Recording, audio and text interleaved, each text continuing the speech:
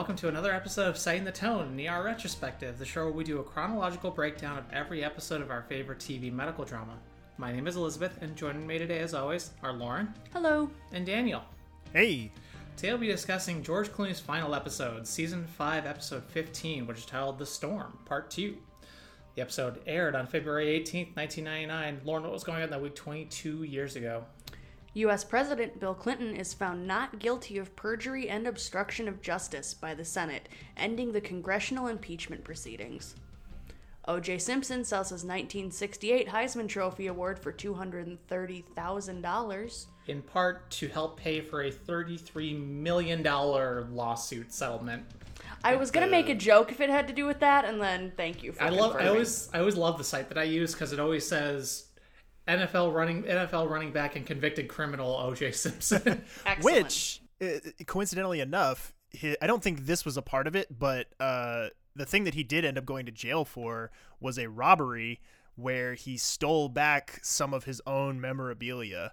I don't think the Heisman Trophy was part of it, but there was photographs and trophies and things that some legitimate memorabilia guy had obtained, and he was of the opinion that they were not legally this guy's, that they actually belonged to him. And so him and a bunch of like hired goons showed up to this guy's hotel room with guns and masks and stole all his shit back. And that's what got him nailed. They nailed him to the wall for, I think he was sentenced to 33 years in prison. He ended up serving just short of 10, but clearly that was a response to the fact that he got off in the 90s. But the glove did not fit. Message in a Bottle, starring Kevin Costner and Robin Wright, debuts and takes box office crown. And Angel of Mine by Monica takes over the top spot on the music charts. As for what else was on this momentous George Clooney leaving us evening, at 8 p.m., Friends with the episode The One with the Girl Who Hits Joey. At 8:30 p.m., Jesse with the episode Bar Remodel. At 9 p.m., Frasier with the episode To Tell the Truth. And at 9:30, Veronica's Closet with the episode Veronica's Favorite Year. This week's episode has a gargantuan 35.7 million viewers tuning in to see George Clooney bid us farewell. This is definitely the far and away, well, I guess, I don't know. It may not be the high watermark of the season. No, I guess it is. It is the high watermark of the season because the season premiere was only at 32. So, yeah, this is as high as we go for the whole season right here, 35.7 mil. This week's episode is directed by Chris Chulak, doing his 18th out of 43. Previous ones of his from this season include Choosing Joy, The Good Fight, and Day for Night. And this episode is written by showrunner John Wells, doing his 16th out of 32. And, of course, previous one of his from this season was just last episode, The Storm, Part 1. And this episode finally won a goddamn award. Hey! It only took George Clooney leaving the show for them to finally win a goddamn award for something. They won 2 Emmy Awards for Outstanding Sound Editing for a Series and Outstanding Sound Mixing for a Drama Series. So, kudos to them. And before anyone goes, well, actually, we know there's 2 more appearances from George Clooney. Over the technically, next actually, 10 years. According to IMDb, there's technically 4 because it's 2 are on screen and 2 are sound clips. So you will hear his voice 2 more times beyond just the 2 cameo appearances. But yeah, I just got actually. Sweet. There you go. Hope someone got fired for that blunder. Oh no, I hope someone got fired for some of the blunders I will point out later. But Shall I take us in? Yeah, go for it. All right, Previously On is brought to us by Mark, and we open with Mark working on the crash site with the snowplow and the school bus, and we immediately open to screaming children everywhere. Great. Mark has to go up and around to get to the other half of the bus to investigate who else is on there. JJ is a little girl with a broken femur. She's been trapped for about 30 minutes. She will be one of our through patients this episode. And we find out she has about 6 hours under there until she loses the leg. So until it loses viability of like proper repair. Dennis, a little boy, is also trapped and not very visible to the EMTs. They've been able to speak to him, but not really get at him with how the plow blade is down on the bus. And we find a crane is brought in to dislodge the plow. Oh boy. That's one way to do it. Yeah, I'm just gonna say this right now. For a lot of these trauma scenes and a lot of this stuff, I had to pick my battles, or we would have been here for 3 hours. So it's a very hectic episode. There's a lot of patience they mention, but I tried to just sift through our most important ones because that's not really where the meat of the story is for this episode. So just bear with me. Holy shit. Yeah, incredibly chaotic. I mean, as we kind of touched on this a little bit at the end of last week, that last week was definitely a lot more character driven, whereas this week is going to be a lot more action driven until we get towards the end of the episode. So it is much more chaotic and much more frenetic especially as we start off literally right in the middle of the shit that we were introduced to at the end of last episode. And somewhere in all this chaos, I never was ever actually able to pinpoint where exactly she first shows up because there's just so much chaos going on. But we do get a new EMT this week who will be with us through the end of the show. EMT Christine Harms, played by actress Michelle Bonilla, making her first of 58 appearances through 2009. She was also she's done a bunch of different stuff. We follow her on Instagram, and she's one of the most like actory actors there ever is. Like, she is always working on something, particularly doing a lot of voiceovers. She seems to do a lot of voiceover work. But she was in NCIS New Orleans and also did voice work in one of Lauren's problematic faves, Fallout 76. Lauren, the one and only fan of that game. She was a voice in that. So there's like at least like 10 other fans because she saw other people's. Yeah, I logged faces. in like 2 months ago, and I still saw other people. And I actually had a total of like 6 friends I played with that summer that it first came out. Thank you very much. It was a game that, like, if you were playing single player, it could feel very hollow. But once you had friends playing, like any good MMO, it started to feel like make your own fun. Now that they've actually added NPCs that are human and like proper characters in the game, I'm curious to go back and replay it through and see how the campaign was changed. Just an offshoot. Sorry. No, that's okay. I put that in there just specifically for you. I knew it. And hey, I can never fault that game too much because it vaulted Country Roads back into the national consciousness. That cover is so good. I'm sorry we listened to it as much as we did, but it's so good. It's okay. I don't listen to it nearly as much as the Mark Strong cover from Kingsman 2. Okay, so I guess she was like a notable... That's also an amazing one. I guess she was a notable NPC when they finally added them into the game. See, there you go. So it's not just like miscellaneous voices. She's actually like a name. Well, yeah, no, and she's also somebody who I've definitely seen. Now that I know who she is, and I've like made that connection from Instagram. She's somebody I see a lot in commercials now, like even on streaming services and stuff. Like, she's usually in commercials for like prescription medications and stuff. It's kind of funny. Like, I'm always like, oh, it's the lady from ER. Hey, you gotta get your money somehow. So let's get back to the episode. But why? Because it's a great episode. Yeah. But let's go over to our first audio clip of the episode. Carol goes up to talk to Anspaugh about her clinic. Dr. Anspaugh, may I speak with you for a moment, please? I have to finish my rounds. You know that Dr. Romano has closed the ER clinic? You left us little choice. You can't do it. Listen, I am in a hurry. If you want to discuss this further, call my office. Set up an appointment. Doctor, please. I've worked here for 10 years, and this ER clinic has made a real difference. Preventing people from getting sick, helping them make better choices in their lives. I no longer trust your judgment. So hundreds of patients have to be punished because of my mistake? If this hospital is required to pay millions of dollars in damages, more than a few hundred clinic patients are going to find themselves without treatment. Then I'll quit. I'll quit. I'll hand over the clinic to someone else, someone you do trust. But don't close it, please, not because of me. Should have thought of that before you helped Doug do something he shouldn't have done. To be fair, Skillet. she didn't realize her fiance was this much of a fucking moron. Yeah, I think even Carol couldn't have possibly predicted that he would fuck things up to this degree. Within 8 hours of telling goddamn Mark and Carrie that he wasn't going to prescribe narcotics anymore without their approval, what does he do? Prescribe narcotics, and then a few hours after that, give somebody the code for assisted suicide? Who could have predicted the consequences of Doug's own actions? Certainly not Doug. Or Carol, Yeah. so...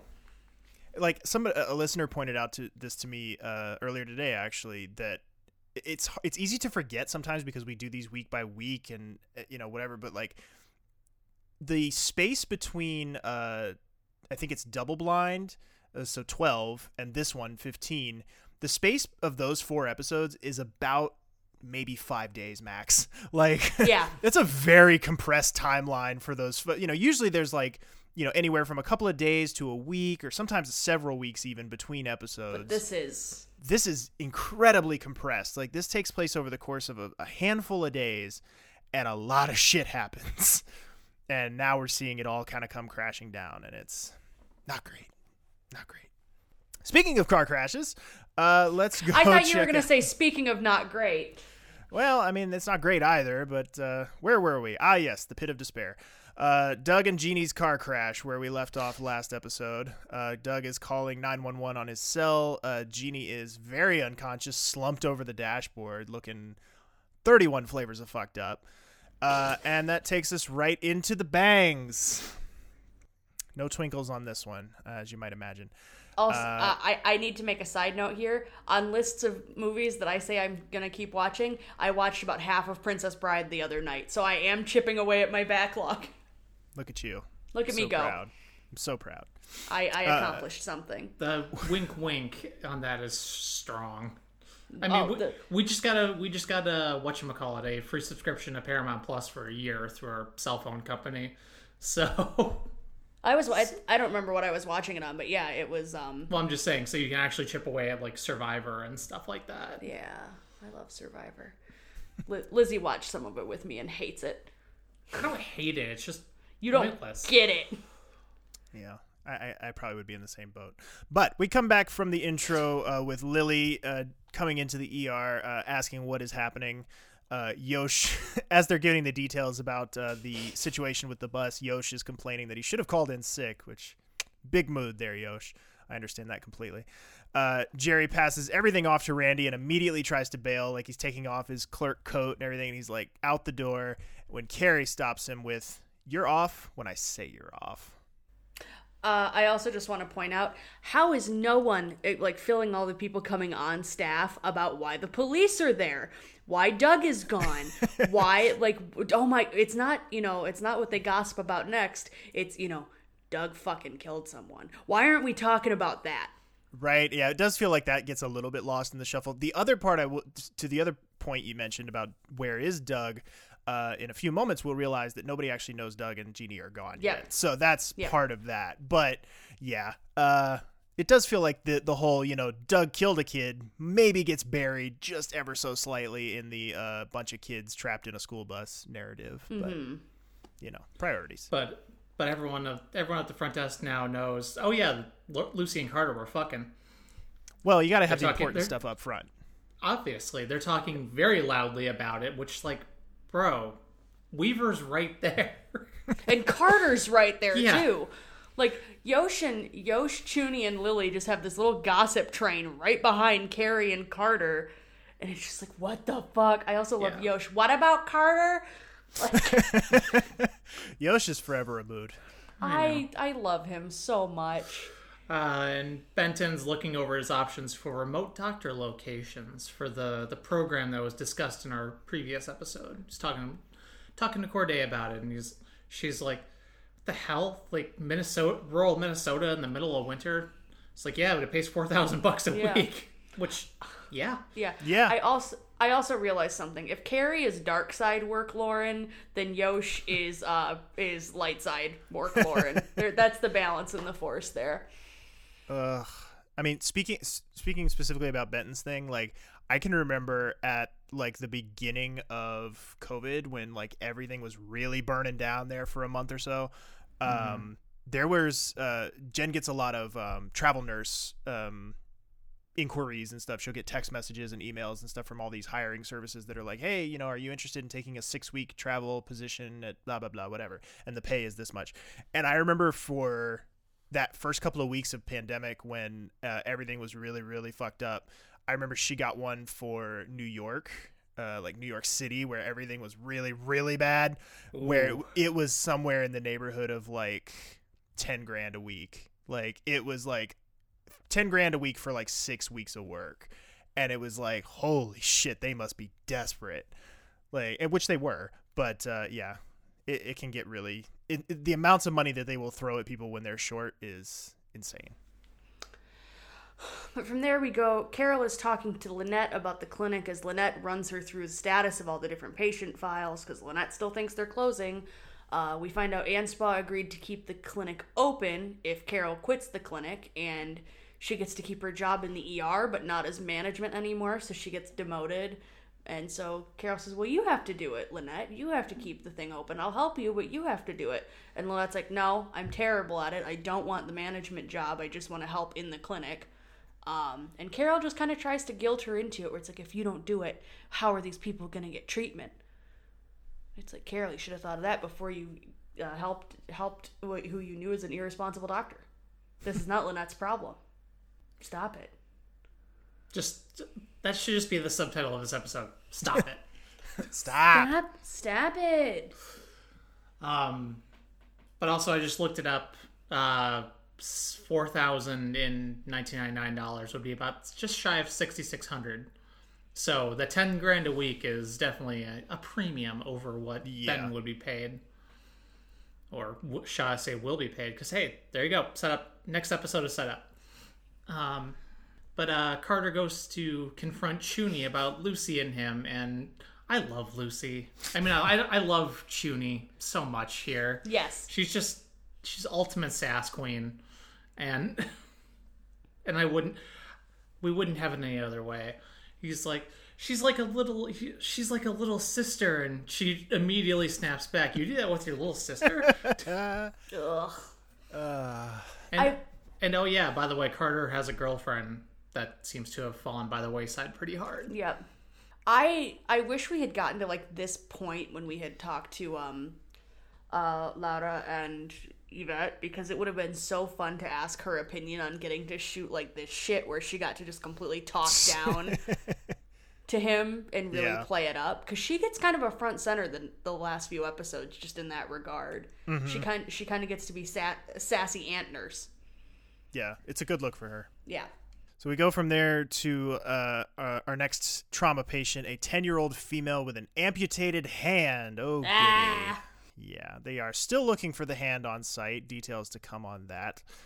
As you might imagine, with the frenetic pace, we jump right over to the next one, a 9-year-old boy unable to move his legs.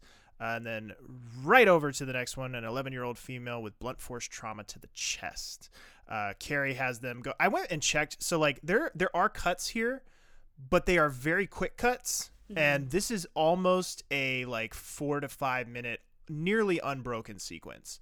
Like, it's just like boom, boom, boom, boom, boom, one right after the other as soon as they come in. It is, I do not envy Lauren having to take the notes on this, because it is a nightmare to... I have a meta note about my notes down below. There were 1 or 2 times where I was like, Lizzie, stop. And Lizzie stopped patiently, and then Lizzie would hit pause again, and I was like, no, wait, stop it. I'm still not done. Like, because I'd have to my brain would have to catch up with what I just saw. And it wasn't like we had pauses for dialogue where I could kind of fill in the blanks. It was shit like that, where it was just like, let's go through the whole ambulance bay. Right, yeah. Like, and both trauma rooms. And both trauma rooms. And, like, if they're cuts, they're rapid cuts. They're not nice transitions. So, yeah, this one was a testament to my office job skills. Yeah, they don't do a ton of interset cuts. Like, they don't do a lot of cutting from one room to the next. They pretty much follow, like, if they're coming in from the ambulance bay, they will follow them from the ambulance bay all the way to the trauma room. The cuts that you see are really perspective cuts, where it'll be like, we'll see things from Carter's perspective now, and then we'll see things from Carrie's perspective, and then we'll see, like, it's usually perspective driven rather than geographical. Speaking of Carrie, she has them tear the police tape down from Trauma 2 and kicks the cops out over their protest that this is a crime scene and that they need to, keep things as they are. But she's like, fuck you, dude. We got a mass casualty event. Get out. So that crime scene's tainted. It's all hands on deck for these traumas. Lucy is helping.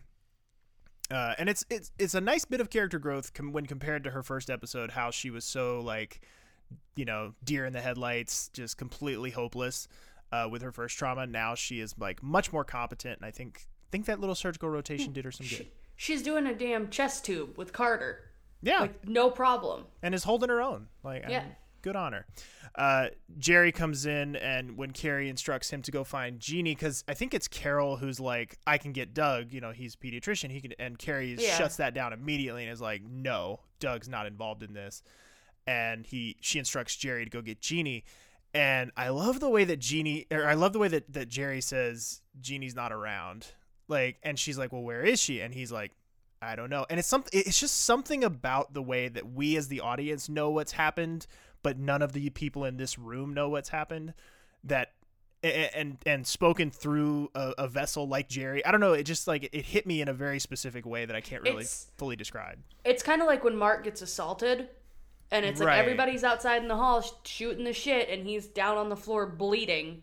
It's that same kind of visceral, we know, but they don't. Right. Yeah. So, yeah.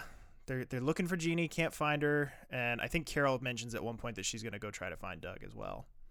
Then we go back to the accident site. Doug is waving down the ambulance, asking for gloves, tells the EMTs that Jeannie's HIV positive. Oh, yeah, I'm a doctor, yeah. And pretty much starts trying to treat Jeannie himself. That was my worst Clooney impression ever. It's fine. It's this part made me so mad. I don't care. Considering that he himself, in a vehicle, just slipped on that very same ice and crashed into a tractor trailer, he seems awfully confident that ambulance is going to be able to stop, because he stands right in front of it with his hands up as it's trying to stop on this ice, and it's like, bro, you just slid on that very same ice. He's had a long day, and also he may be a little concussed himself after. Ever so slightly. Yeah, not quite as bad as Jeannie, but yeah, he should not be evaluating. Yeah, he shouldn't be evaluating. He should be letting one of the EMTs help him out. But he's a doctor. Yeah. Jeannie looks dead. Like, they do a really good job of, like, fucking her up for this. Like, she looks dead. It's... Ugh. Doug looks worse to the wear himself, but Jeannie has reactive pupils, so she's not dead. Yep. Then we go back to the school bus. This is going to be a goddamn lightning round, folks. Let's do this. They're figuring out how to get the plow lifted safely because there's some concern about splitting the chassis. I had no idea what the issue was with why they weren't just doing it the way we thought they should, but then they do it the way I thought they would anyway. They found the kid's hand, so that's exciting. We're working on extracting JJ. Dennis has stopped talking back to the team, the little boy who was stuck further underneath. Mark insists on staying in the bus while they lift the plow blade and keeping JJ company. Very cute. He covers JJ's face with a firefighter helmet. Very sweet. We're back to Pete, Gold, and Mark. They start to get JJ out now. They have to get pressure on her leg immediately because it is pumping blood. Whenever they use the word pumping to describe stuff, it just makes my skin crawl. It should. Yep. Dennis is breathing shallow. He has a possible fracture. EMT calls Mark out back to JJ. Her leg is super fucked up, and Mark advises how to tourniquet it the best they can to get her over to county. And we find out from the, I think it's the chief from the firehouse or whatever, the guy from Exodus. That gentleman. Fire captain. Yes, fire captain. That's the word. Thank you, dear. All major injuries have been evacuated, and now it's just the minor ones. So Mark should really go back to county and help out there. Then he just goes boop right onto the ambulance. Is that the noise he makes when he gets in the ambulance? Just boop. I do love the I believe it's Zadro when they get into the ambulance and they're driving away, and he has that little smirk on his face, and he's like, Mark's like, what? He's like, they're all alive. And like, there's something about that is like, I don't know, like, even though I've never worked in a health, environment like that where like lives are at stake, there is something genuinely satisfying about being in whether it be retail or just something where it can get stressful, and you get to a point where like you have that brief moment where the clouds part and you feel like you have some slight bit of control over the situation. It can be really nice to just catch a coworker's eye and just be like, we're doing this shit. Like, we're like, this is fucked up, but we're doing it. Like, and it's going to be okay. Like, genuinely, like, it's just a nice moment. Oh, trust me. Christmas retail, you have several such moments when it's late in the day and you're pulling shit off that would be challenging for you at, 10 in the morning as opposed to 5 in the afternoon. For sure. I'm not at all comparing retail to ambulance work or no, but I being a mean life and there death is situation, there but- is some Those some crunch kind of- moments. exactly that you may not know the specifics of it, but you can at least appreciate the feeling. Then we go back to the ER. Predictably, has now been inundated with parents, and specifically Randy is inundated with the parents, and she's handling it like a pro. Although she kind of the way her voice sounds, she sounds like she's about to cry. A little bit. Yeah, but she's doing her very best. Dennis is brought in as dad sees him. Carrie does a great job bringing Mark up to speed on everyone.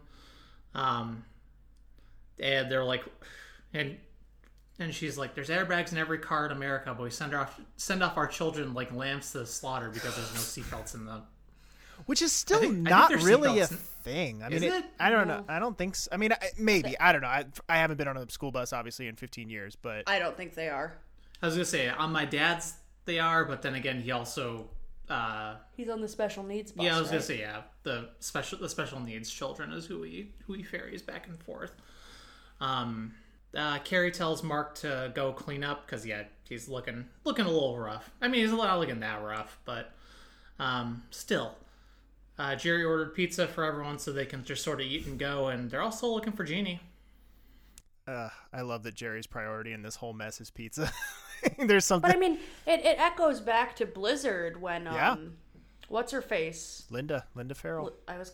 Linda was doing it for everybody to make sure the whole staff got to eat during the crisis. So it's not that unheard of. It's just funny because it's Jerry. Exactly. Also, $42.50 for 4 large pizzas is a pretty darn good deal. Yeah, I was going in to say, that the middle is of the not city. bad. That is not bad. With delivery, too. Yeah. We then see our next patient, a boy, Anthony Martino, who's found away from the crash, got thrown. Carter is working on him as he's throwing PVCs. We then see Mark checking on Corday and JJ's leg. She's bought Vascular some time, stabilizing the leg. JJ is very sweetly asking for her mom. And Corday says that I believe the instructions from Vascular are there to wait to call to see if she can be transported to another facility, but Mark tells her not to wait and is like, just call now. And you're starting to see a little bit more like professional working relationship. They're definitely pairing up Corday and Green a little bit more here. Mm-hmm. So I wonder if those thoughts have started to bleed into the creative, the writing room. You know, I wonder if they've started to play with the idea of what these two look like together on screen. Like perfection, obviously. Well, that's your opinion. So then Carter is going to start rewarming Anthony with, I think he says, a warm bladder, like of saline, instead of doing a full peritoneal lavage because there's a clot in his liver that Carter doesn't want to potentially throw. So they have to do it the slightly slower, more conservative way to be safe. Kube shows up and starts asking Mark frantically about Mobilage's surgery and if he really needs it. Of course, we think it's because she's an anxious wife just worried about a surgery. We'll find out more about that in a little bit. Doris brings in a girl that crashed on the way over. Mark tells Kube to wait in chairs, and Malik gives Mark the situation with Doug and Jeannie. And right on cue, they're brought in. Carrie starts to take care of Jeannie and reminds everyone to take HIV precautions. Carol asks Doug to let her clean up Doug. And Doug's like, no, keeps barking out orders for Jeannie, and it's like, no, I'm gonna go fix Jeannie. And Carrie's just constantly screaming at Doug like, no, you are not working in this hospital, not tonight. Ugh, the way she screams at him is so good. Yeah, in the middle of the floor, it's like, bro, back the fuck off. Ugh, chills. So then, Carol grabs Doug to go clean him up. We will touch base with them in just a moment. And then Carter and Carrie are working on Anthony, getting him warmed up. And find out that he has a conductive loss. They did not take his wet clothes off right away, which is sapping heat away from his body. You know where I learned about this, Daniel? In our ER book. Oh, yeah. Yeah, when they talk about the Hell or High Water episode, they talk about how the very first thing you want to do with a patient is get them out of their wet clothes because it leads to conductive loss, because water is excellent for conduction and it saps the heat out. How about that? See? clearly we need to schedule Setting the Tone Part 2. Cause I heard the term and I was like, yes. I was excited. We've all learned something today, friends. But yeah, so if you come inside from the cold and you're still fucking freezing and it's been snowing or you've been like sweating inside your winter coat on your commute home, take that shit off. Change into dry clothes. There's a reason your mom told you to do it when you came in from playing outside. Midwest mom note aside, we go to Mark asking Jerry what the status of the beds is, and it is so cute because as Jerry is kind of giving him the rundown, Jerry is holding a pizza box for staff in one hand and a random kid in the other. This kid has an eye patch on. I didn't catch it the first time we watched this episode, but I caught it when I was taking the notes, and it's just like, sweet boy Jerry. Good man that you're just holding this random 8-year-old, just like he's a toddler because Abraham Ben Ruby's so big. Right, he's just able to hold this kid. That kid's probably like 12. Yeah, this kid's like 8 to 10, and he's just got him scooped up. Just, hey, Chief. Just very cute. I love it. I want to see more episodes of Jerry hanging out with kids.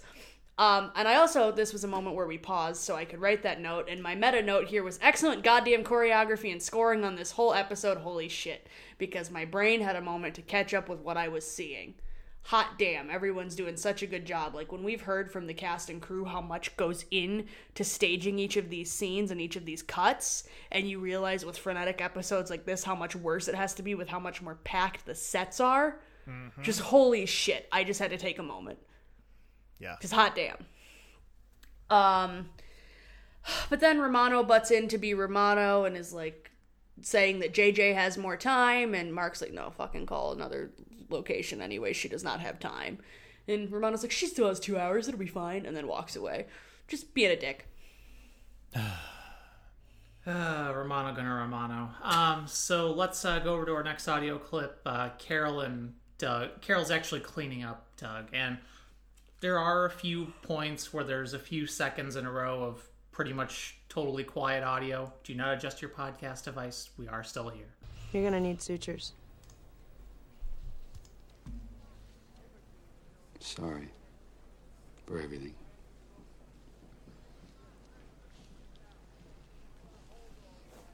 I'm gonna go to Anspa. I'm gonna throw myself on my sword, see if you'll open the clinic again.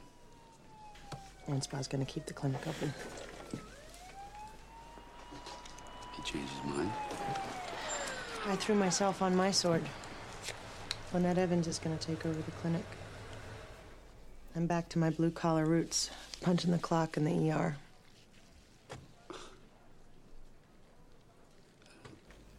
I don't know what to say. There isn't anything to say. It's done.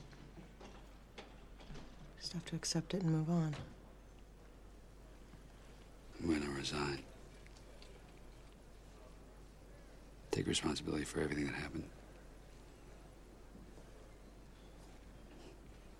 I'm destroying my relationship with you. I probably lost my best friend. I certainly damaged both of your careers. I hate Weaver. I hate Romano. It's time to go. Where? I liked Seattle when I was in med school. I didn't see much of it, but I liked it. Seattle? The Pacific Northwest. Take that job offer in Portland. It's pretty up there. It's clear. You'd like it.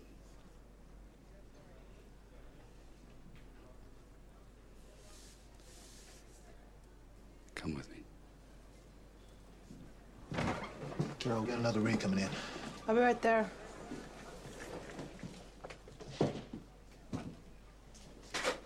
I love you.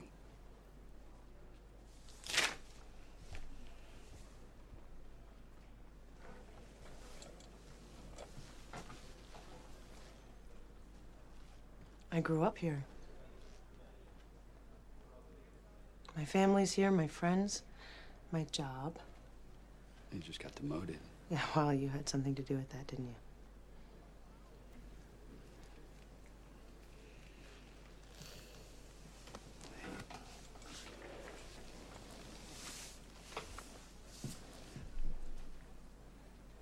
Come with me.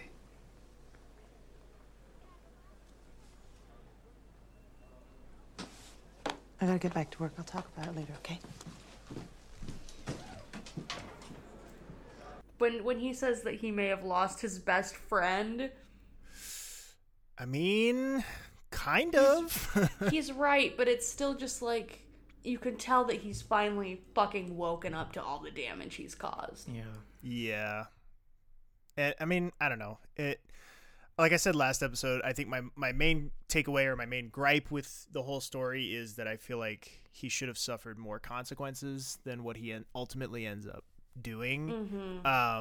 And I think, I don't know, like creatively, logistically, whatever you want to call it, like they're in a weird spot right now. Like the writers and ER in general, they're in a really weird spot at this particular moment because spoilers for part of the Doug Ross retrospective, which will be up on Patreon later in the same week that this episode is.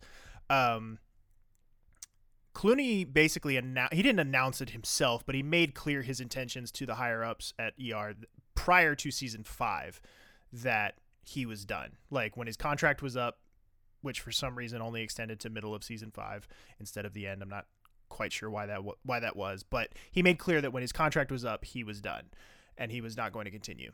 And they didn't begrudge him that.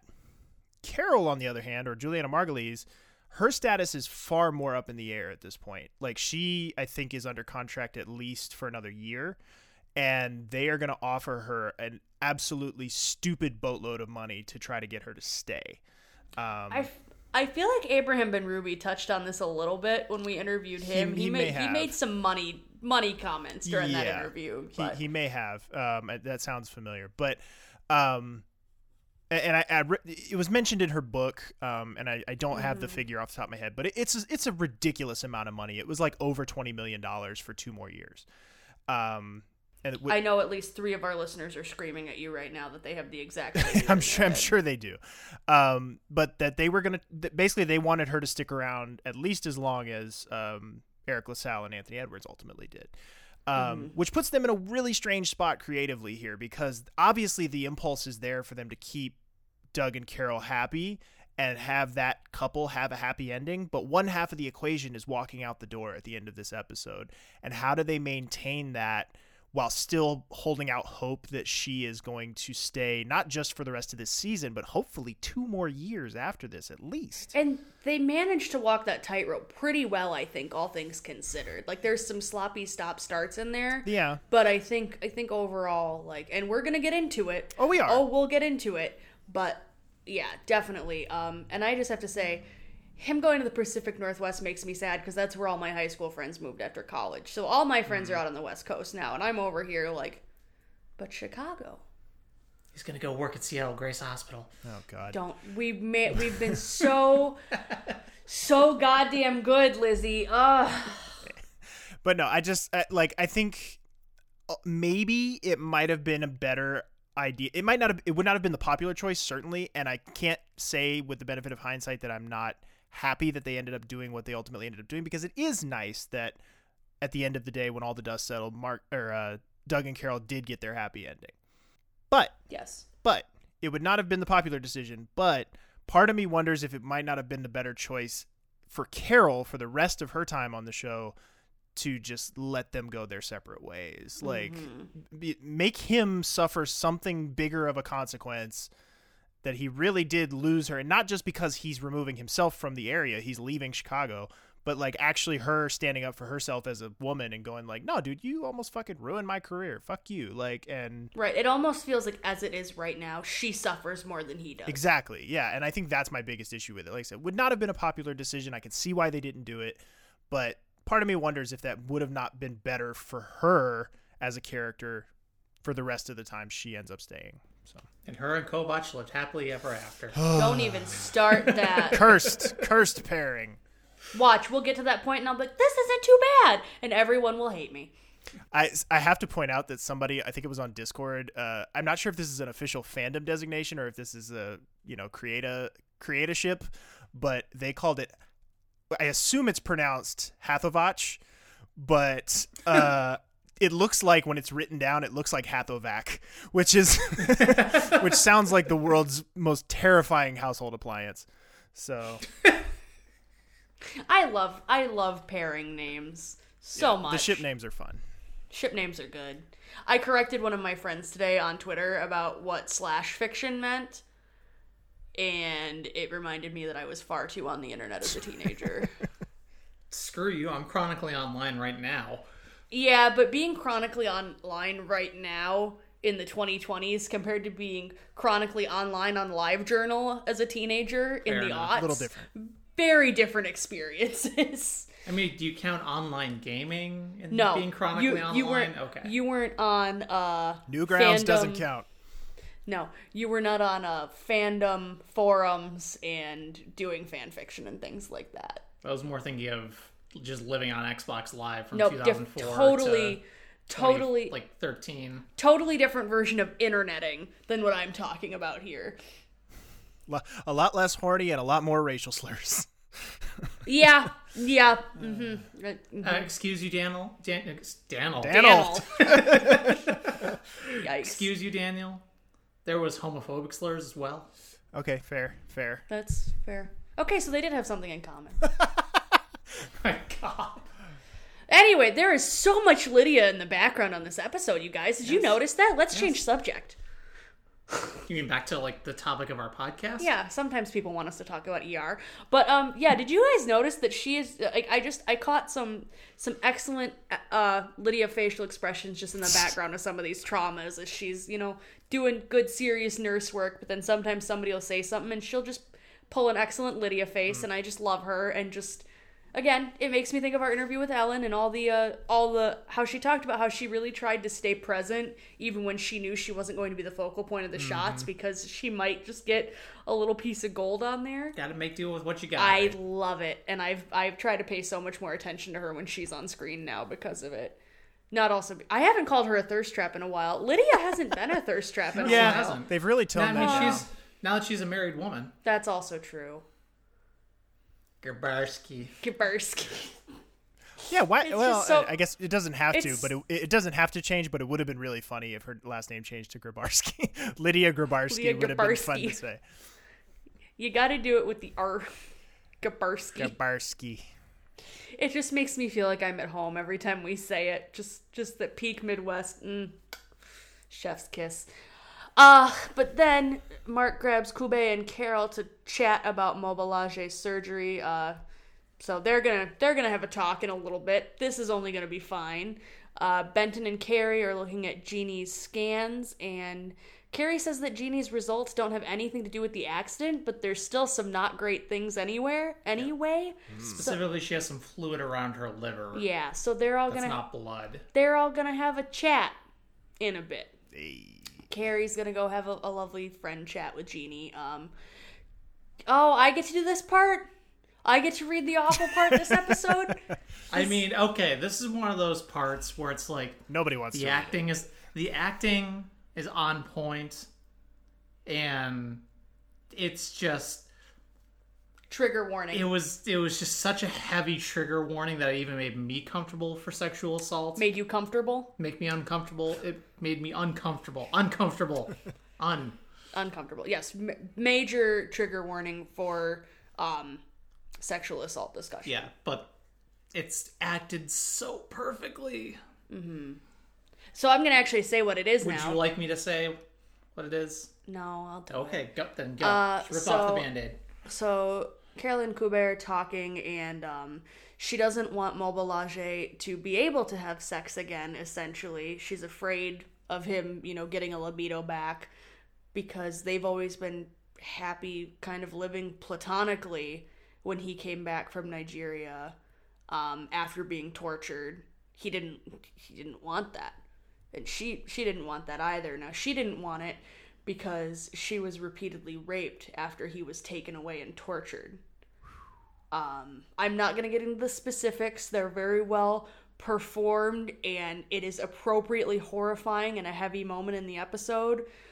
But yeah, she says she doesn't know if she can overcome her own trauma to be there for him, and she never told him that she was assaulted because it would absolutely destroy him. And Carol kind of does a little bit of white knighting bullshit here without any kind... I feel like this is a really unempathetic stance that she takes without taking a moment to think about the consequence. Because she goes, well, you have to tell him if you love him. Yeah, that's a little... No, this is a conversation to have with a PTSD counselor in a secure environment where you both can process it safely. Yeah. We have seen that he is going through some stuff and is not necessarily in the right frame of mind to deal with this info dump. She is clearly still dealing with the trauma. Carol, this is shitty advice. And she knows he's not in the right state of mind. Yeah, she's seen him. She's seen him probably have PTSD attacks at home and also, at work. Like, she knows. So yeah, this is one time where I am on the side of some of the people that poo-poo Carol for some of the shit she does. This is a little too self-righteous and white knighty for me with how she goes about this. Well, Doug's leaving, so we have to have Carol take up the mantle. I did have that thought when I had this complaint in my head. And based on events later in the episode, you could very strongly make the argument that those events might kind of be Carol's fault directly. Like, you could kind of draw the direct line between this moment and what happens later in the episode. It's like, oh, Carol, maybe don't tell her to go do that. Well, before we get to that fun stuff, yeah. We haven't had some good Carrie and Jeannie audio in a while, so, like, overall, this isn't, like, the most impactful thing in the world, but we just love Carrie and Jeannie on this show, so let's listen to some Carrie and Jeannie. Hey. Hey. Ugh, I didn't mean to wake you up, sorry. What time is it? It's 2:30. Sutures look great. Who did them? Peter. Took forever. He's kind of a perfectionist, if you hadn't noticed. I got a bed for you upstairs so you can get some real sleep. How you feeling? Sore. So what is it? Peter took some more blood. How have you been feeling lately? A little rundown. Is it AIDS? No. Your T-cell count was normal, but your liver function tests indicate that you might have hepatitis, and your abdominal CT showed a small amount of fluid around your liver capsule. Have you been tested?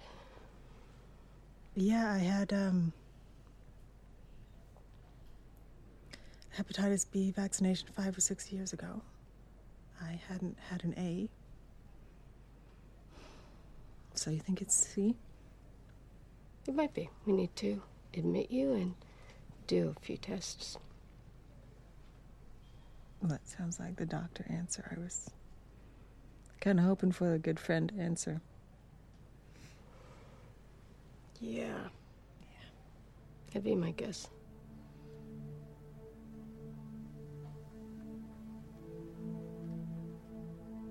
All this time, I'm worrying about HIV and I get hepatitis C. Huh? We should do the biopsy. I might be wrong. Wouldn't be the first time. Maybe the second time, huh? Maybe the third time.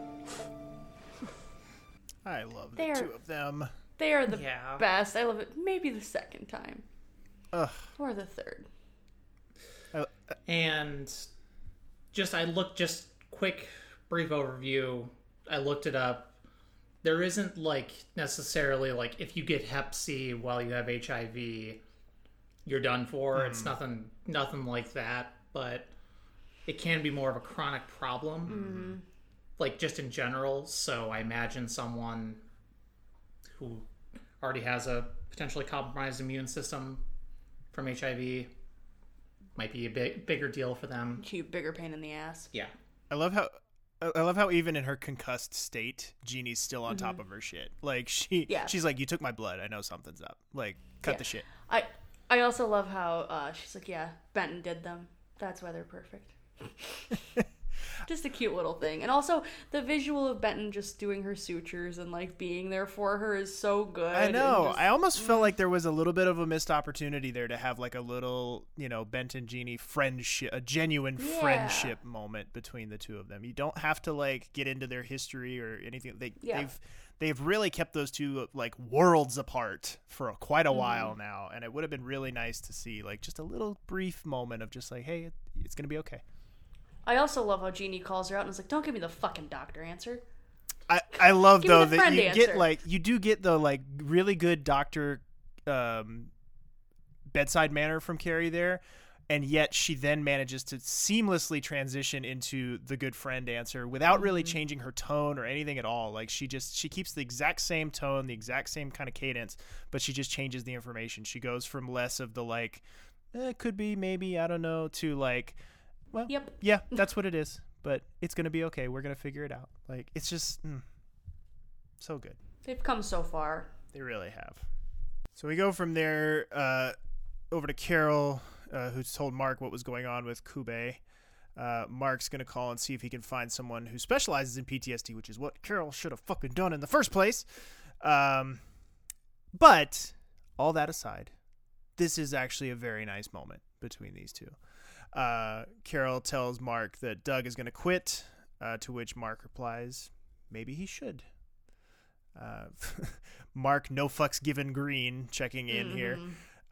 He says, and when she like she doesn't like object, but her face is just kind of like, how could you say that? Or, that kind of thing. And he's like, I love him like a brother, but I'm done. Carol starts crying and is like, I can't remember a time when I didn't love him.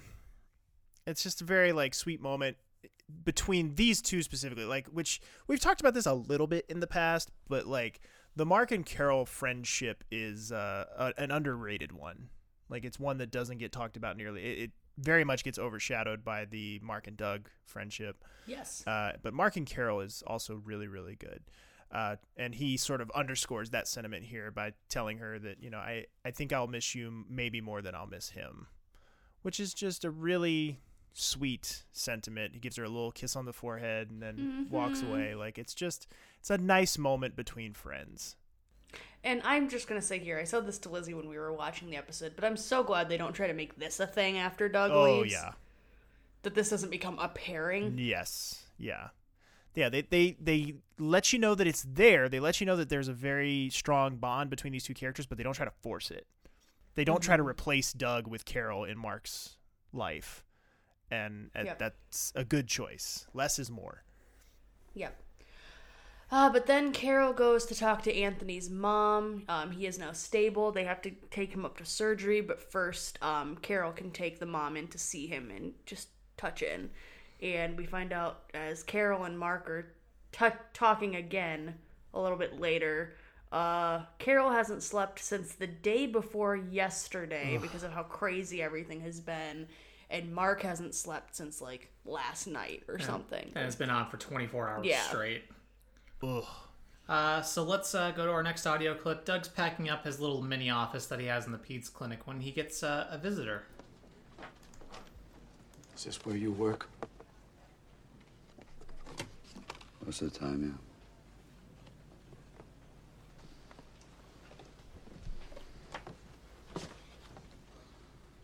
Surprised to see you're still here, this late at night. I thought doctors made life and death decisions about other people's families and then go home to their $1 million homes and Stoli martinis.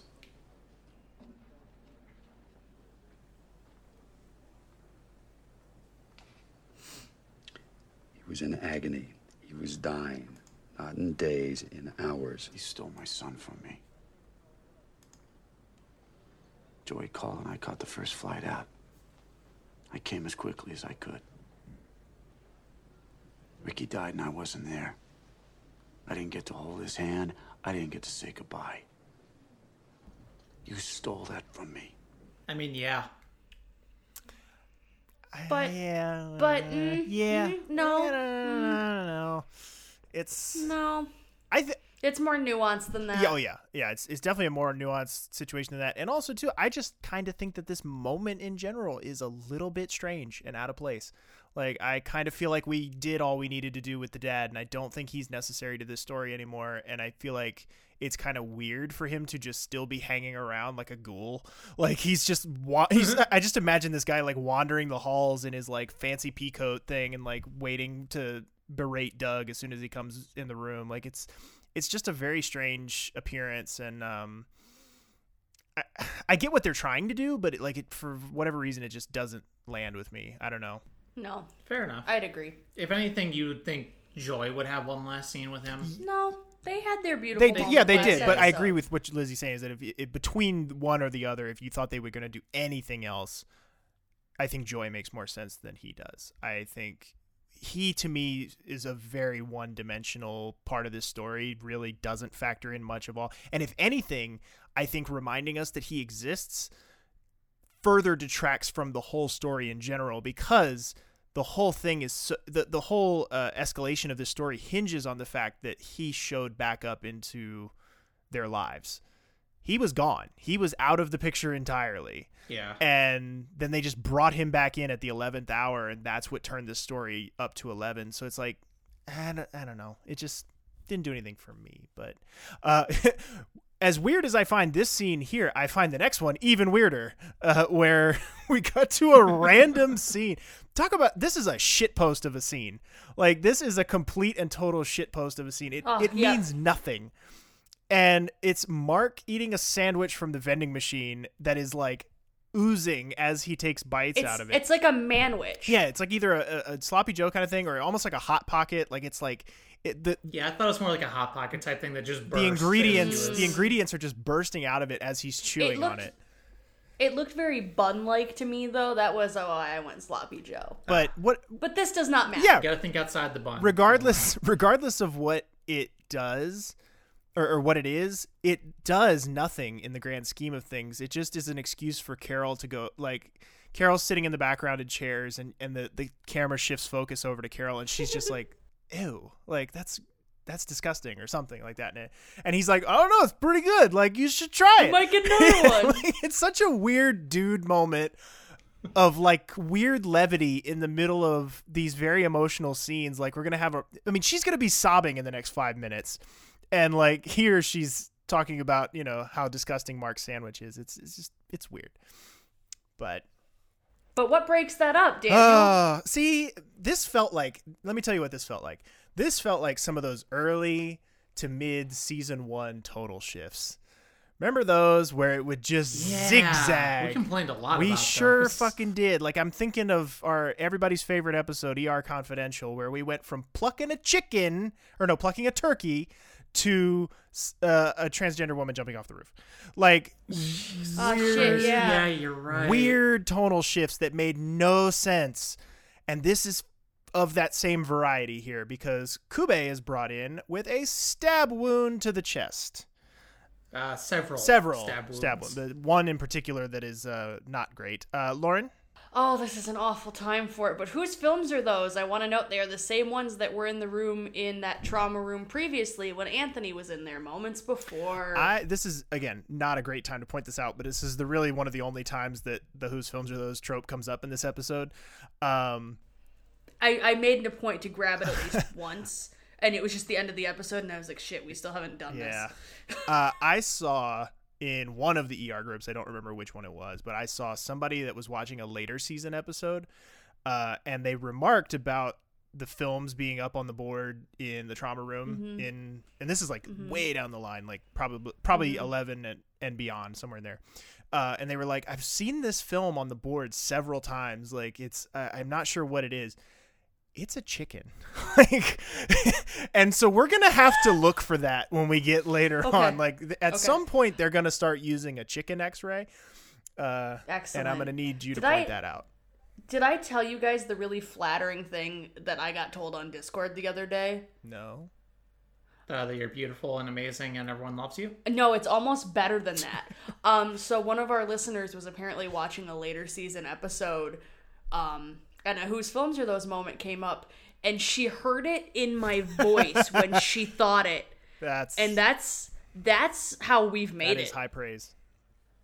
I was like, I am living rent-free in someone's head. And that's horrifying. Just you going, whose films are those? Whose films are those? Yeah. You got to do it in the same D'Antonio. That's where the cadence is. Not applicable because he is no longer MSU's coach, but still. Can you tell that we don't want to talk about this? Like the current situation that's happening right now? Tonal shifts. Kube brought in with a massive stab wound. Don't want to talk about it. We find out that Mobilaje jumped out the window and ran away on foot when paramedics got there. So the implication, they never actually come right out and spell it out and say it here, but the implication is that he stabbed her, right? I think the implication is she must have had that talk that Carol advised. Right. It triggered his PTSD. He went ape shit. Hold on. Let me finish my thesis and then you can tell me why I'm wrong. He went ape shit and stabbed her. That is what we are led to believe here. Now, Lizzie, tell me why I am wrong or what your thoughts are. No, so in addition to that, they said he called 911, right, but wouldn't let the paramedics or the cops in. Yeah. So they had to force entry after he jumped out the window and ran away on I had a brief moment where, and I could be completely off base with this, but is this up there with Susan was just dreaming or talking to herself the whole time? But I still stand by that theory, and I want someone to write a thesis on it. No, I had a brief moment where I thought, I was like, did they have this like intense, emotional discussion, and like it went badly, and she felt personally responsible and stabbed herself? That was the thought that I had, because they never do spell it out one way or the other as far as whether he did it. But to stab yourself multiple times in the chest, like think about the physics. I mean, we just had a guy a couple episodes ago who had self-inflicted stab wounds. It was just a few episodes ago that we had that. I have completely forgotten this. He was a very minor patient. It was basically an excuse for Doyle and I think Corday to have a little moment, but. I thought, I know what we were talking about now. But no, but to do the level of infliction. No, you're absolutely right. About, I just, it was a brief fleeting thought, and it's just, this whole thing is so upsetting. Well, let's flip the switch right back over to comedy. A different flavor of upsetting. Yeah, so let's go to our next audio clip here. Carter's waiting for Lucy upstairs so they can talk. Compatible. The best thing for us to do is to go back to being... Hey. Hi, hey. What are you doing up here? Waiting for you. Really? Yeah. Look, is there someplace that we can go? We could go back to my dorm. My roommate leaves by 6:30. Your dorm. Okay, fine. Your place, then. Weaver's house. No. See, this is the problem. You're a student and I'm a resident. Right, so you said? We're not very compatible. That's true. Very few people drive me crazy the way that you do. Yeah, you irritate the hell out of me. Right. So clearly this is not something that's going to work, and I mean, between hospital policy and us not really liking each other, we should just accept the fact that yesterday was a mistake, and we should things should go back to being the way they were before. Oh. I think that's the smartest thing to do for everyone involved. Oh. We could just have sex? No, that's my point. We can't just have sex. I don't want to have sex. Hi, how are you? It was a mistake. It was wrong. Got you. Carter, you're really gullible, you know that? Oh, that wasn't funny. Sure it is. Look, you don't want to hang out? That's fine with me. I'm not really attracted to you anyway. Oh, you're not? No. You're a little closed off for my taste. Closed off? Emotionally withdrawn, not really in touch with your feelings. I am not. Sure you are. I am not. Just forget it, okay? You're right. We're not compatible. Believe me, I'm in touch with my feelings right now, and I want to throttle you. Throttle? There's an in touch with your feelings kind of word. Oh, now you're going to ridicule my vocabulary. Okay, I just meant opposites attract. Okay, we sound like my grandparents. They've been married 56 years. Still having great sex, too. I get what she's trying to say and how she's trying to be with that, but that's not as good a pickup line as you think. That is not the stinger you think it is there, Lucy. Oh, God. Hate. That was, yeah. Shout out to him, though, with that impeccable line read, though. Yes. I don't want to have to say, hey, how are you? And credit to the woman, too, who just smiles and just flashes around the corner. Also, I love how he's like, my place, Carrie's house. No. See, this is the problem. And also, This is why I go back to thinking that they had fooled around but not necessarily had sex in that episode, because the way they're talking about, he's like, this is a mistake, we shouldn't have done anything, we shouldn't do this, and she goes, well, we could just have sex. He's like, no. But I think, like, because the audio, before they pop up and she tries to get her sweater back on, it makes it sound like they're playing Twister and something just is not lining up right. See, so I think I've nailed it down in my own brain. I think I have fixed it in my own brain. I would not have the visceral reaction to this that I think I would if they had not made Carter such a sophomoric scumbag in the initial part when he's like staring at her butt all of a sudden and like doing the thing. If they had made this 110%, just gone in full bore with this being without Dale, right, remove Dale from the equation, but go in 110%, fully commit with this being Lucy's idea and Lucy's idea alone. She comes back from surgery full of piss and vinegar and is like, I'm gonna assert my dominance. I'm gonna fuck her. Like, if they'd have made this 100% her idea, and then he gets to have this sort of panicked response where you can tell on some level he's at least a little bit attracted to her, but he knows it's a bad idea, and he's like, no, and we just get to see him be panicky and weird, A-okay with it. Like, 100% on board. But because they made it as, like, weird scumbag thing where we're supposed to pretend like this is a good idea for a while and let's play with the idea of them being a couple. No, man, that's not the way to do it. The way to do it is to make it her idea and like fully commit to it. And let's dress her not in her doctor's coat, so you could just get a nice shot of her butt for the sake of this whole little plot thread. This could have been. This I will say I like this as much as I hated the stuff in whatever episode it was 2 episodes ago. This was good. I like this. Yeah.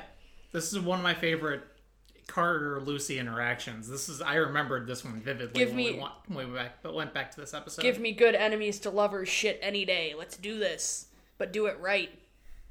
I just love it because like they actually really truly have chemistry. Yeah. Like on-screen chemistry and they're not like hating each other. They're not like they're bickering, but it's like cute bickering. It's not, God, Lucy, you're so fucking stupid. Yeah. Yeah.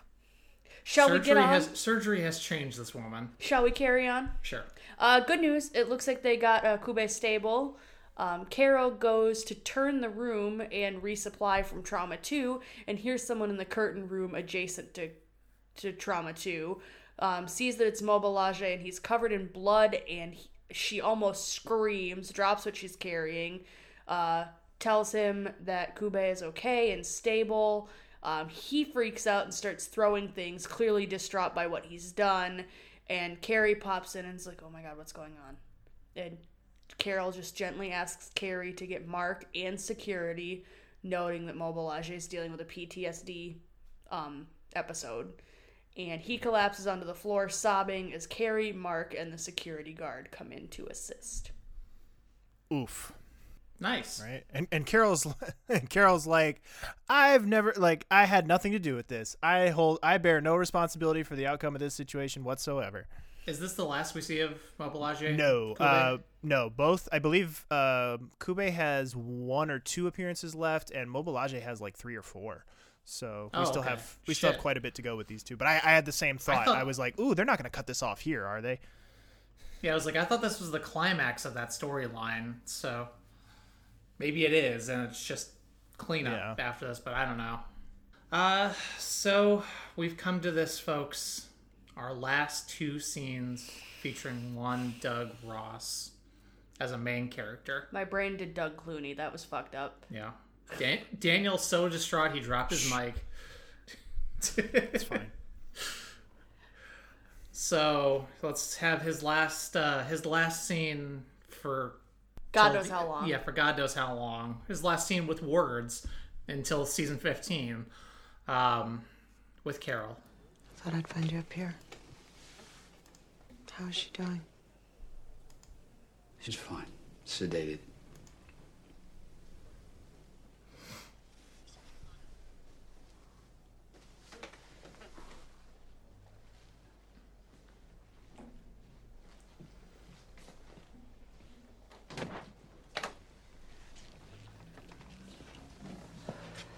I spoke to Ansma.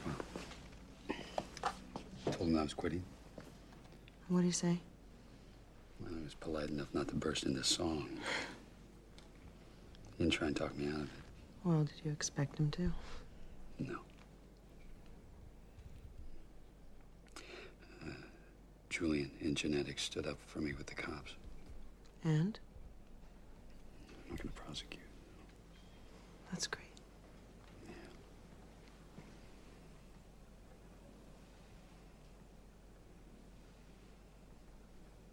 Long night, huh?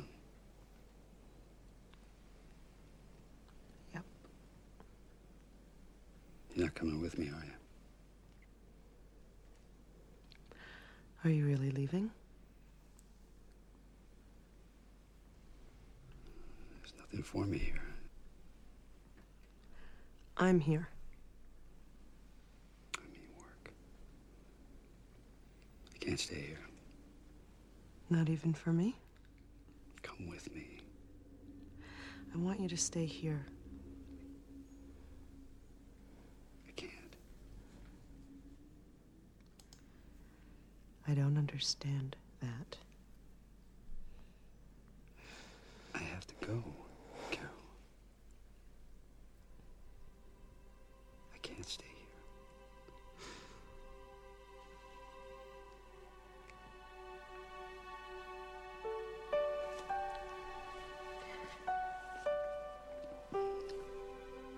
Doug?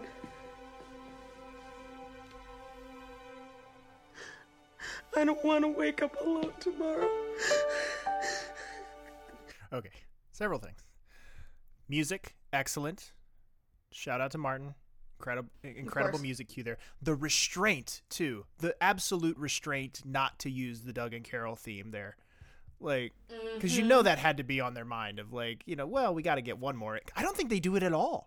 I don't think they do it at all this entire episode. Like this one or the one before. So. They managed to go the whole last two-parter of Clooney and not use the Doug and Carol theme once. So kudos to them for that. Master stroke. Also, just fucking go with him. Honest to Christ. Like what does she fucking do the rest of her time on the show? Like besides Kovacs, like that is like of any note. Like which like I said, that's super fucking cursed anyway. So like just fucking go. Honestly. But I understand where she's coming from, that this was not a consequence of her actions. She was not, mentally prepared to suddenly, within a day, suddenly have to think of picking up her whole life. Yeah. Like, if this was in my shoe, if I was in her shoes, I'd be in the same boat. Like... Yeah. If I suddenly asked you to move to Seattle with me, if you asked me to move to Seattle, because that we have to realize that's not the whole discussion here. Yeah, that's true. The discussion is I am leaving. Just come with me. Right. It's the first part of that. The quiet part being spoken out loud here is I'm going anyway. I'm either leaving you or you're coming with me. It's not so much a discussion as it is an ultimatum. In addition, I just got you demoted. And I got you demoted. And I lost you your clinic. And all this other shit. But no, pick up your whole fucking life and come with me to the other side of the country where you don't have any roots. Yeah. Yeah, no. It totally makes sense to me why she stays. Yeah.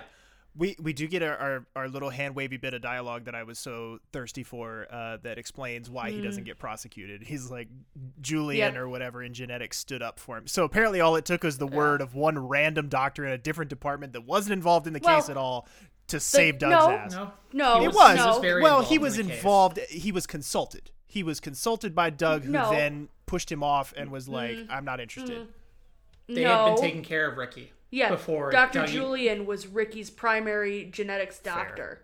He was handling the case before Ricky got brought into the ER at all. So he would have passing familiarity with the case that Doug would not have had.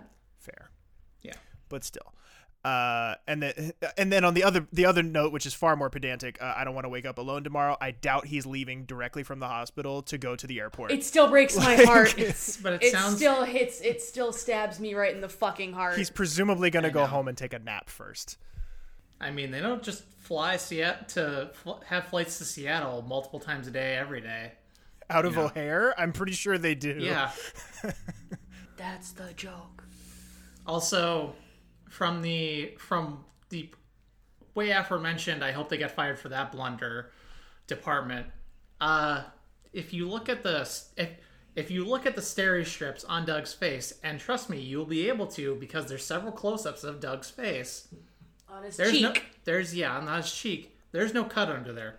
There's not even fake blood or anything. There's not even any fake blood like in the next scene. There's nothing under there. So I think this must have been a pickup Could have been. shot that they did, or a reshoot. Yeah, that's what I'm thinking. It might be a reshoot. Because the other one they clearly remembered to dress it. Yeah. Well, and the next scene, of course, is a location shot too. So that was also presumably done far in advance of the rest of the episode. True.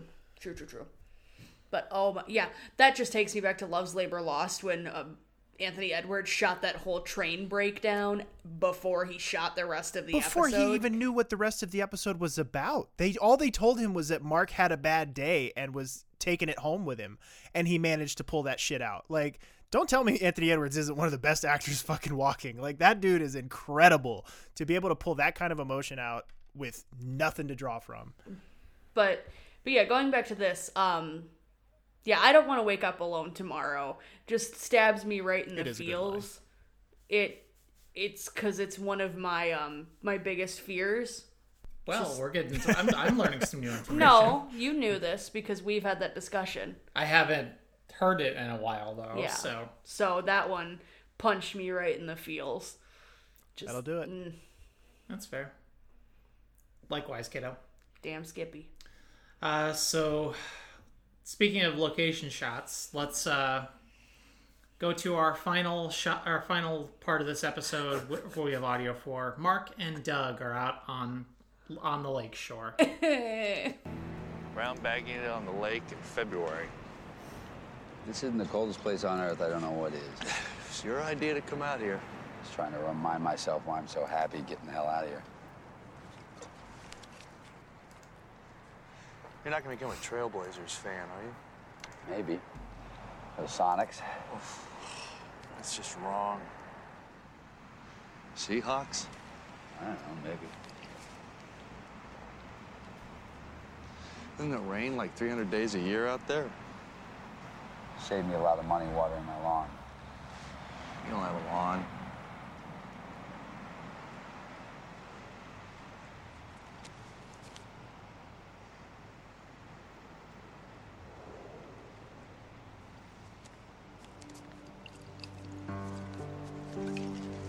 Play some hoops? Sure. Come on. You know what I am going to miss? What? Whipping your ass on the court. Oh, right. I don't think I ever lost a game. Dreams. Play for $1 a point. Hell no. You scared? No. You cheat. I do not. You do cheat. I do not. You're a cheater.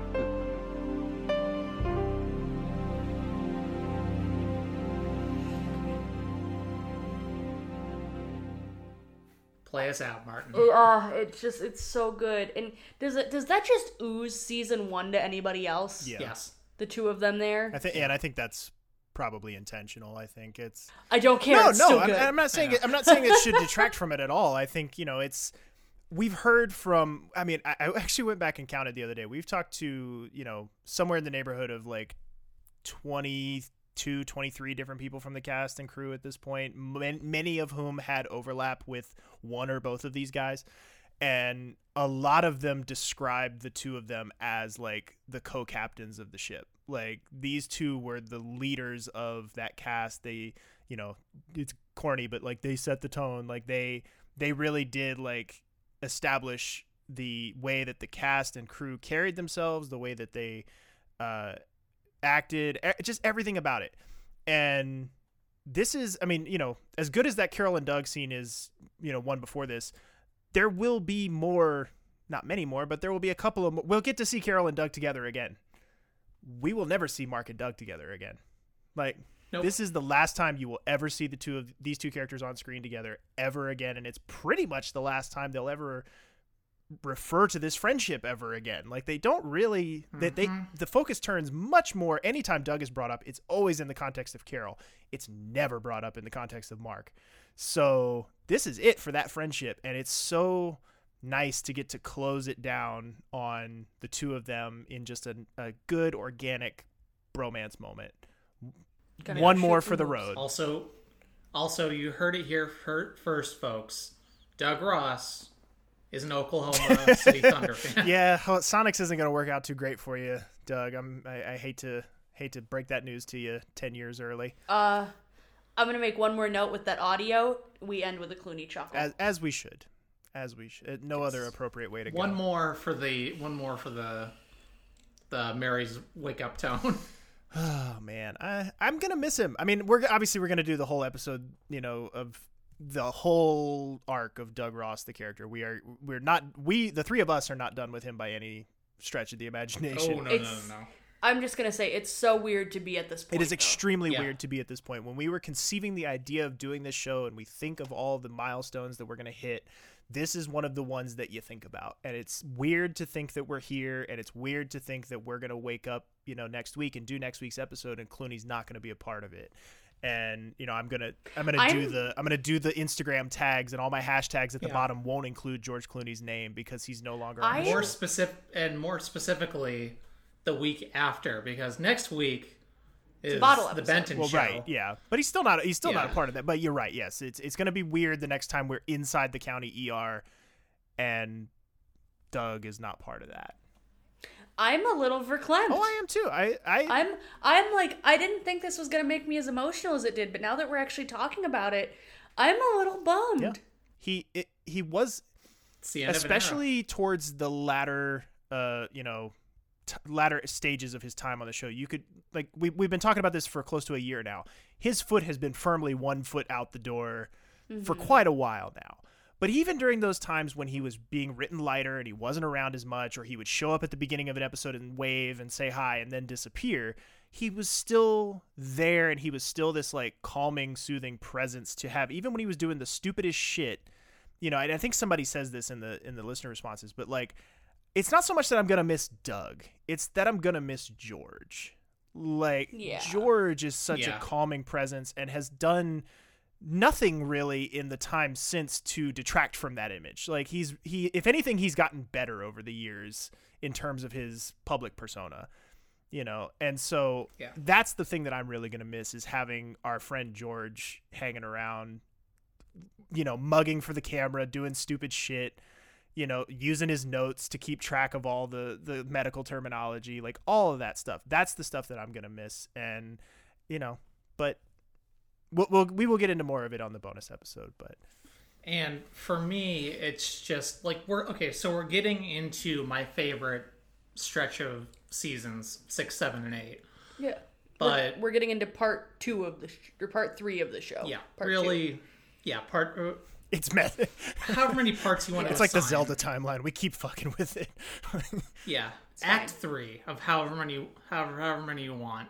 But this is truly a chapter ending. And I have to say, spoiler alert for those next chunk of seasons, all things left the same. How much I really, truly, from the bottom of my bones, wanted Clooney around for Mark's cancer. Oh, for that whole arc. Yeah. For that whole arc. Like, it does feel like a void. There's so many great moments throughout that. So many great character moments. So much great acting throughout it. This is why I like doing this shit, because that is a take that I've never fucking heard. It's always about the goddamn funeral, which we're gonna talk about once we get there. The minute Lizzie said, "I wish he had been around for Mark's," I was like, "Don't Lizzie, say funeral." don't you dare! But no, you are absolutely. It's always about that goddamn funeral, and it's like that couldn't fucking possibly matter less. Exactly. But you're right. The funeral is the arc is what is missing. The funeral is one moment, and you could have had so many beautiful moments with them just shooting hoops, talking about shit, and just have Mark having someone besides, because even with Carol gone too, he never really. Who's his best friend? It becomes Elizabeth, and outside of his wife. But yeah, he never really replaces that role in his life. Like, he never really has that confidant or confidant best friend outside of his romantic relationship, which is to the detriment of both him and Elizabeth eventually later. But it's you're absolutely right. His presence is never more noticeable than it is during that arc. Like, he would be such an amazing addition to that arc. And I understand why they couldn't have done it, because he was off busy being the biggest movie star in the world. But you're absolutely right. That would have been some amazing stuff to see. Like that, there's so much potential for gold in there that it's my biggest. I think it's probably my biggest missed opportunity on this show, which it's even wasn't necessarily an opportunity, but like hypothetical. My biggest what if moment. So I'm gonna bring us back a little more narrow field here, because that's stuff we can definitely get into more on the retrospective. Yeah. But for this, how do we feel they stuck the landing with him leaving? How do we feel about this episode? I have no major qualms. There's like a couple little like minor things, like him not really having any consequences. Yeah. I mean, you could say how major that is can be, your perspective. Oh, it's just another. Yeah. Just another guy. You know what I'm getting at. I think it was to the benefit that we didn't have really one concentrated patient this episode, so we could really let the ER as a character breathe while all of this was going on. Yeah. But I don't know how, like, in terms of, like, Doug's final interaction with Carol and his final interaction with Mark. Yeah. And Part 2... I don't know how you do that Part 2, I think, has more memorable and great individual moments. And there's I mean, both episodes, both halves of this two-parter are pretty darn close to perfect. Like there's a few little, like Lizzie said, little minor things you could poke and prod at if you really wanted to, but they're pretty darn close to perfect. I will say though, I think part 2, while it has better individual moments of greatness, I think part 1 works better as an overall episode with flow and pacing and everything. I think part 1 is the superior episode, whereas part 2 has better individual moments. When you think of like Doug leaving, it's all the stuff from part 2. But when you go back and actually watch it, part 1 actually works a little better than part 2 does. And I think a big part of that, which we didn't really touch on that much in this episode, we touched on it a little bit, but I think having Joy not around at all for part 2 really kind of takes away a little bit of that. Her and Clooney had such good on-screen chemistry that him and the dad don't have. And obviously this is a little bit more about tying up loose ends with Carol and Mark, but I just feel like she's a little bit of a missing ingredient in this episode that maybe could have added a little bit of flavor to it. I don't know how they could have done that. I don't know how they could have incorporated her and made it make sense.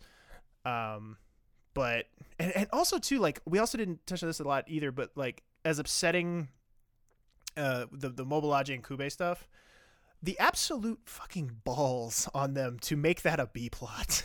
Like, yeah, that's like, totally an A plot. That is like an A plot unto itself. And it's like the absolute balls on these people to make this a B plot in this episode is it kind of works, but it also is just sort of like in a vacuum. It's like, why would you do that? Why would you take this otherwise not great? I mean, it's an awful story, but like a plot worthy story and subject it to second place in this. I don't know, but still perfect episode and loved it.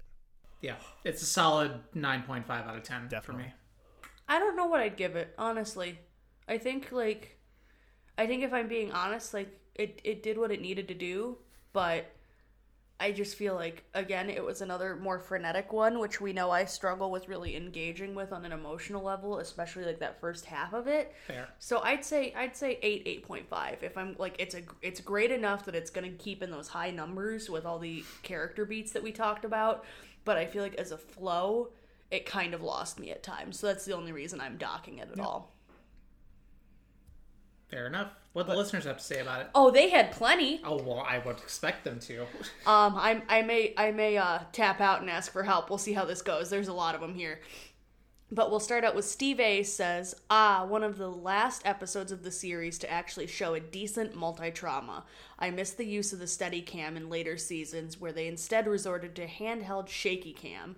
but everyone was at the top of their game in this episode. George, Juliana, I read that as like Laura, and I was like, what did Junie do? She did a lot, but Laura, Inez, and Gloria all giving great performances and genuinely touching goodbye for Doug. Also, kudos to Marty Davich for another amazing score. Do we know if he goes by Marty or is it Martin? I've seen him in stuff being credited as Marty, so yeah. Okay, I hadn't heard that one before, so cool. Good to know. Katie B says, the Carol and Doug scenes broke me. I love the scene with Mark and Carol when he tells her he will miss her more than Doug. They have such an underrated friendship. So many traumas in one episode was such an intense episode. One of the better ones of the season. Angela G, friend of the show who designed some of our stickers, I think his exit was well done. There was setup and execution and story behind it. No bobs for this Doug. I did kind of have issues with how he left Carol pregnant and alone after all the character development and changed the show through at the relationship. Their goodbye was not satisfying to me. Carol was like, please don't leave me, and Doug does the, no, I am a man and I must go kind of thing. Franner W says, when Carol breaks and says to Mark, I can't remember a time when I didn't love him. It caught me unaware and had me in bits. I felt everything she was feeling right at that moment and don't remember doing so in the 4 or 5 other times I've watched it. And just when I'd gathered myself, the Carol and Doug scene happens and I'm shouting, just go with him, which in my eyes should have been at the end of the episode, not him and Mark shooting hoops. It made me feel that him and Mark's relationship was the most important one. Or maybe that's what they wanted me to feel. Anywho, they are all brilliant in this episode, and huge shout out to Marty, friend of the show, Davich. I want you guys to know that was Franner's comment. I did not put in friend of the show this time. Marty, friend of the show, Davich, for perfect and sensitive scoring too. I want to address that real quickly. Not the friend of the show part, although I did think that was funny. How do we feel about that? Do we feel like it was the right choice to have them end on the Mark and Doug note rather than the Doug and Carol, or should it have been the other way around? I think it was perfect. But I also know we're all team bromance over here, and we've also talked a lot about the consequences of how they end that thing with Carol anyway. I think if she was going with him, it would have made sense to do a chasing him at the airport kind of thing. I'm so glad they didn't do. I know, but I'm just saying, like, if they were going that route of her actually deciding to go with him, that might make sense. But since he's leaving, it makes a really good sense here to have his and Mark's goodbye, especially since as a retrospective, we know this is it. It's so important to have this closure because we know Carol's going to get to see him and go be with him and be happy. But Mark won't. This is it for Mark. I agree. So, retrospective, that's why I think it's important they did it the way they did. Haley K says, a really good episode. Everyone acted the crud out of it. The relationships you see here are some of my favorites. Carol and Mark's friendship is kinda underrated, but I love it so much and I wish we had more. And of course, our beloved Doug and Carol, their last scene together breaks my heart every time. Her crying is so sad and she just needs a hug. The ending scene always kinda annoyed me. Like, why end it there? But then it kinda bookends their story. It starts with these two boys and ends with them. Anyway, great episode. Another excellent point that we did not pick up on. Yeah. I mean, hey, I think at least Doug's not drunk this time. Yeah. Also true. Audrey T says, to not dwell too much on what has been said already, I think I'm going to miss Clooney more so than Doug Ross. He was so exhausted in real life doing ER and movies, I'm glad he made this decision. The story of the Acabos was so sad. They're such a good and sweet couple. What happened to them is unimaginable. Also, when Carrie had to tell Jeannie she might have Hep C, broke my heart too. To end on a good note, when leaving the crash site in the ambulance, the EMT smiling at Mark and saying they're all alive. Loved it. And last but not least, at the Full-Time Dad on Twitter says, one of the things Daniel and I have talked about is the scoring of this episode, and how they frequently used Davich scores in ways that elevated the episode. And it's amazing how the same score can be used to evoke dramatically different emotions. Go back to Shades of Grey and watch Peter go to Elizabeth's door and pour out his heart to her about Morgenstern, which leads to the highly anticipated first kiss. Now, juxtapose that to Carol tearfully declaring, "I don't want to wake up alone tomorrow," leading into her final kiss with Doug. Guess what? Same score. And two totally different emotions. Incredible, and hats off to Martin Davich for stellar work. Damn. Yeah. That is an excellent point, and he's absolutely right. Like, Full-Time Dad is really good at that, like picking out. It's not always abundantly clear, unless it's a really recognizable piece of music. It's not always abundantly clear to us as we're watching when we're hearing a recycled score. And for him, it is. Like, he knows that shit as he's hearing it, as he's watching it. And he's right. Like, if you go back to Shades of Grey and listen to that moment, it's meant to evoke these very happy emotions and this very sweet moment, whereas here it's this very tragic, very like melancholy moment, and it's the same exact piece of music, and it fits perfectly in both instances. And it's such a testament to Martin to write a piece of music that can be used so seamlessly in completely opposite ways. It's just I love what a fucking like love fest that whole response thing was for. It's I may or may not be tweeting him right now just about how tonight's recording is such a love fest for his work. He has completely hijacked Clooney's last episode to take all the love away from him. Like, maybe one person was like, "I'm going to miss Clooney." Everybody else is like, "Ain't that Marty Davich something else?" Like, fucking A. Well, that's about going to wrap up our episode for today. Thank you all very much for listening, as always. The show is brought to you in part by our patrons over at patreon.com/SayingTheTone. For only $1 a month, you can get access to our shows. And for only $5 a month, you can get a free sticker featuring our favorite desk clerk, Jerry, 2-week early access to all of our cast and crew interviews, over 20 hours of bonus audio and video content, including the full season recap episodes, a bonus show called The Lounge, where we talk about whatever's going on for us in our lives and pop and the world at that moment, movie reviews, where we talk about a movie featuring an ER cast member, and flash forwards, where we do a commentary track for future ER episodes. We would also appreciate it if you would follow us on our social media accounts. We are at SetTheToneER on Twitter. We are on Facebook at facebook.com/SayingTheTonePodcast, and we are at Saying the Tone Podcast on Instagram. Also, be sure to check out the official Saying the Tone community on Facebook. Our theme music is provided to us by Andrew M. Edwards. And Daniel, where can folks find you at? They can find me on Instagram at dan.u, that is YOU.EL. They can also find me on my other podcast, The Popular Court, with my co-host Jake Terrell, where we do a different pop culture topic each episode and put it through a little mock trial. And Lauren, where can folks find you at? Folks can find me tweeting entirely too much about epilepsy and Animal Crossing on my personal Twitter at lowbob92345, because it is in fact Epilepsy Awareness Month this November. So then why'd you do the pumpkins in October? Because for trick-or-treaters, you do purple pumpkins in October, and then you leave them out through November for awareness. Okay. So you do them as part of Halloween preparations, because that's when everybody's doing their pumpkin decorations. Gotcha. It starts a dialogue, and then it brings us into you can leave them up through November because it's Epilepsy Awareness Month. And since I have plastic pumpkins, they can stay up for all of November to celebrate me and my epilepsy. Cool. Good to know. Mm-hmm. And you can find me on Twitter not celebrating Lauren's epilepsy. Celebrate me. I am at Random Gamer. That's JM3R. Lauren's giving me the fingers. And you can also find me on the Popular Court's YouTube channel doing a Let's Play of Mass Effect 2. New episodes of that are out every Friday, and you can find those videos and much, much more at youtube.com/thepopularcourt. Thanks again to everyone very much for listening. Please join us again next time, and have a great week.